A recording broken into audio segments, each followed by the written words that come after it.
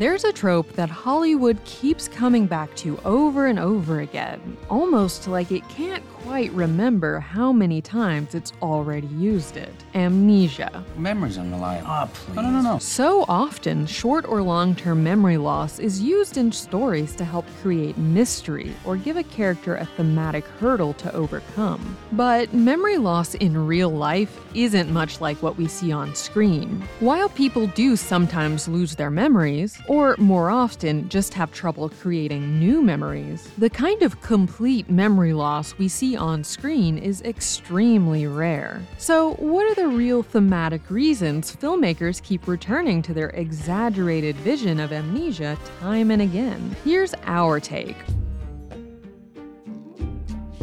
Amnesia in real life is pretty much nothing like how it's portrayed on screen. Clinical neuropsychologist Sally Baxendale has debunked a lot of the amnesia we see on screen as neurologically improbable. Lucy suffered a serious head injury. She lost her short-term memory. She says that some of the most popular movies about amnesiacs bear absolutely no relation to any known condition, calling out memory loss classic 50 First Dates as an example. So she can't remember anything? No. She has all of her long-term memory. That's a different part of the brain. Her whole life, up to the night before the accident, she remembers. In the real world, people are most likely to suffer from amnesia after medical incidents affecting the brain, like strokes, brain surgery, or infections. But in film, the root cause of amnesia tends to be a dramatic accident or assault. While post-traumatic amnesia can happen under these conditions, the main fallacy of Hollywood's portrayals is that the people involved in these accidents end up with almost no recollection of who they are. They fished her out of the water all right, and she's conscious, but the problem is she seems to be suffering from amnesia. She has no recollection of who she is. What this tends to boil down to is that it's often convenient for movie plots and allows writers to teach the amnesiac a lesson. Thus, the trope is born, stemming back to The Right of Way, a lost silent film from 1915, where the snobbish, mean lead character is assaulted and becomes a happy-go-lucky guy. And this specific pattern has carried on for over a century of cinema. Take 1987's Overboard, where the rich snob played by Goldie Hawn learns the importance of not being an uptight brat after an accident causes her to lose her memory of her fancy life. We've even seen this specific memory loss makes you a better person version of the trope again recently in both the Overboard remake and the Lindsay Lohan film Falling for Christmas. But there are some amnesiac movies that accurately portray memory loss. Memento shows a type of amnesia called severe anterograde amnesia. Guy Pearce's character Leonard doesn't forget who he is, he just struggles to keep track of what's happening day to day. I have no short-term memory. I know who I am, I know all about myself. Since my injury, I can't make new memories.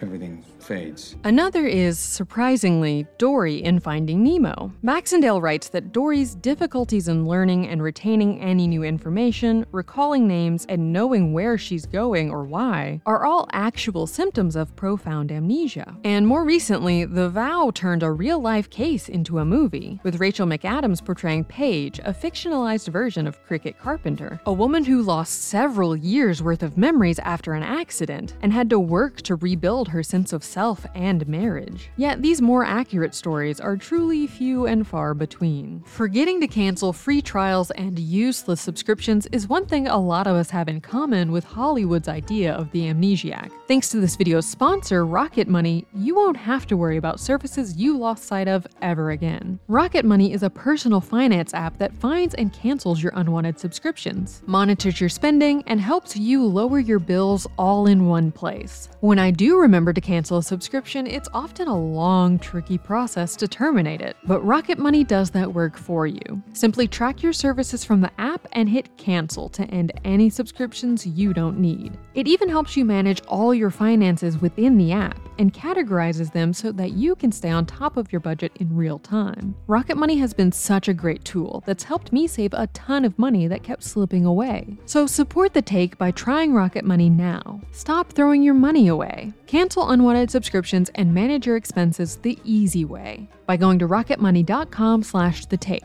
That's rocketmoney.com/thetake.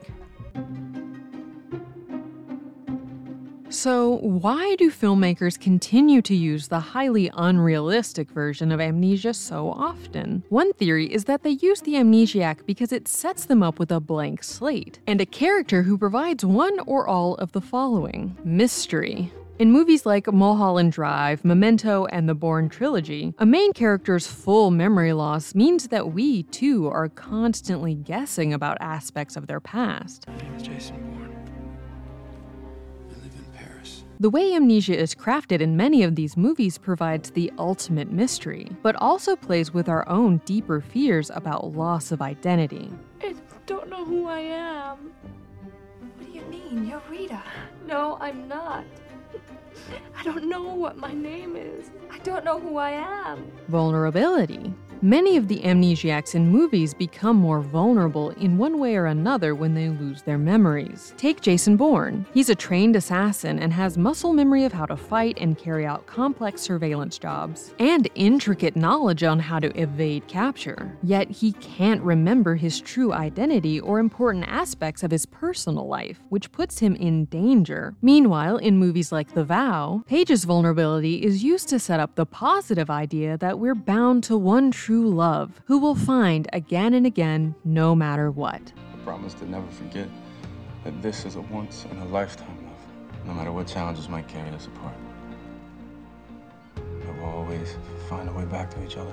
In Overboard, Joanna is powerful and mean before falling off her boat, and once she's a vulnerable amnesiac, she's exploited by Dean, although it's played as a comic romance. But through this experience, she becomes a better person, which is another key type of amnesiac storyline: capacity for change. Many on-screen amnesiacs experience total personality switches, with their journeys of self-discovery taking them from being selfish and unkind to sweet and gentle, to serve as proof that bad people can change for the better. I've behaved so badly.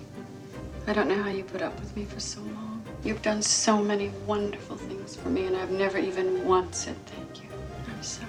And this makes a great device in movies because it provides us with plot points of people discovering who they loved or bad things they've done or that have been done to them, that the character must face head-on and overcome. In life, it's impossible for us to ever know as much about a person as they do themselves. So, in a way, the amnesiac fulfills our need to know another's true interiority, while also letting us enjoy a mystery. Film theorist David Bordwell says that in order to be successful, stories demand gaps in knowledge. Whether we have some key information certain characters don't, or they know more than we do, this provides a hook for the setup and payoff. One of the biggest pitfalls of storytelling is allowing audiences to get ahead of the story, already anticipating or knowing far more than they should, as opposed to the drip-feeding key bits of information that can propel the story forward, while still providing some sense of intrigue of where things could develop next or why some condition exists. So the amnesiac gives us a unique participational experience, where we're able to care for the character as much as we're curious about them. If this all happened, why don't I remember? Because you do not want to. All discoveries about the character are more immediate, because the discoveries don't just belong to us, but to the character as well. And depending on the genre, hilarity, tragedy, or horror ensues as the truths of their life are revealed. You reset, Andrew. Like a tape playing over and over on an endless loop. There's also the fact that, because they have no memories, what happens in the film is likely to be formative for our characters. I'm just worried if she doesn't remember you, how she can remember she's in love with you. Neurobiologist Mo Costandi writes in The Guardian that studies suggest that our ability to imagine future events is dependent on the reconstructive nature of memory. We simulate events that have not yet taken place by stitching together fragments of memories of past events. As viewers, we can't fathom life really without our memories, and these characters are making their only memories in front of us. Just because there are things I don't remember doesn't make my actions meaningless. Plus, we get the excitement of finally figuring out who or what they were before. This is often the big twist, and it sometimes means having to make the hard decision to either return to their old life or continue on in the new one they've built. So our emotions and theirs are heightened. For some characters, like Jason Bourne and Eleven from Stranger Things, being stripped of their core memories at first makes them seem superhuman in some way. Like their memories made them weak and fallible, and without them, they're capable of so much more. But this erasure of their true selves also causes them a lot of pain. And to achieve their most powerful state, they must in fact remember everything. This makes sense in many ways. Both of these characters have been reset to become more like machines, taking away a key part of what it is to be human. In fact, in Stranger Things, recovering memory plays a crucial part in the return of Eleven's powers. It's important for you to not just see your past, but to fully re-experience it. In doing so, I believe we can repair your broken signals. Amnesia on screen can also be used to show us how important all of our experiences are, even the bad ones. In Eternal Sunshine of the Spotless Mind and Mulholland Drive, we're shown that if we don't have memories, we only have half the story. Without the full truth, we can make ourselves believe in an alternative reality, or sugarcoat what really happened as a means of self-protection. Amnesiac characters are often unreliable narrators, and so much of the tension of the film comes from them and us having to find out and confront things they'd maybe rather not think about. If we could just give it another go-round. Remember me. Try your best. But through all of this stress, we come to understand the true importance that every puzzle piece of memory plays in all of our lives. Perhaps the most appealing part of the Amnesiac story, above mystery and intrigue, is that they often give us comfort, that with a blank slate, everything will always somehow turn out okay in the end. Sometimes the Amnesiac character makes completely different decisions post-memory loss, showing us that we're capable of taking a different path and becoming a different, better person. Other times, they go down the same path they did before they lost their memory, fall in love with the same person, pursue the same career. I'm actually back at the Art Institute. What? Are you kidding me? It's crazy what my hands remember that my mind forgot. This too gives viewers comfort, the idea that fate is really in control, and if something or someone is meant for you, you'll always find a way to each other. There are few tropes that are as perfectly tailor-made for movie mystery as Hollywood amnesia. Following someone with memory loss through a narrative can be confusing, stressful, and frustrating, as we're learning about them and the world they inhabit with them. But it's also illuminating. Who would I be if I wasn't me? That's the question that the amnesiac character poses. If we forget what makes us us, what do we lose? Some stories tell us that we shed an important part of ourselves, but others frame it more positively. When we lose our memories, we get the opportunity to make new ones, to go on new adventures. And in discovering who we were, we can make who we are better. Or perhaps we'll end up realizing that we always had what we really needed all along. That's the take. Click here to watch the video we think you'll love, or here to check out a whole playlist of awesome content. Don't forget to subscribe and turn on notifications.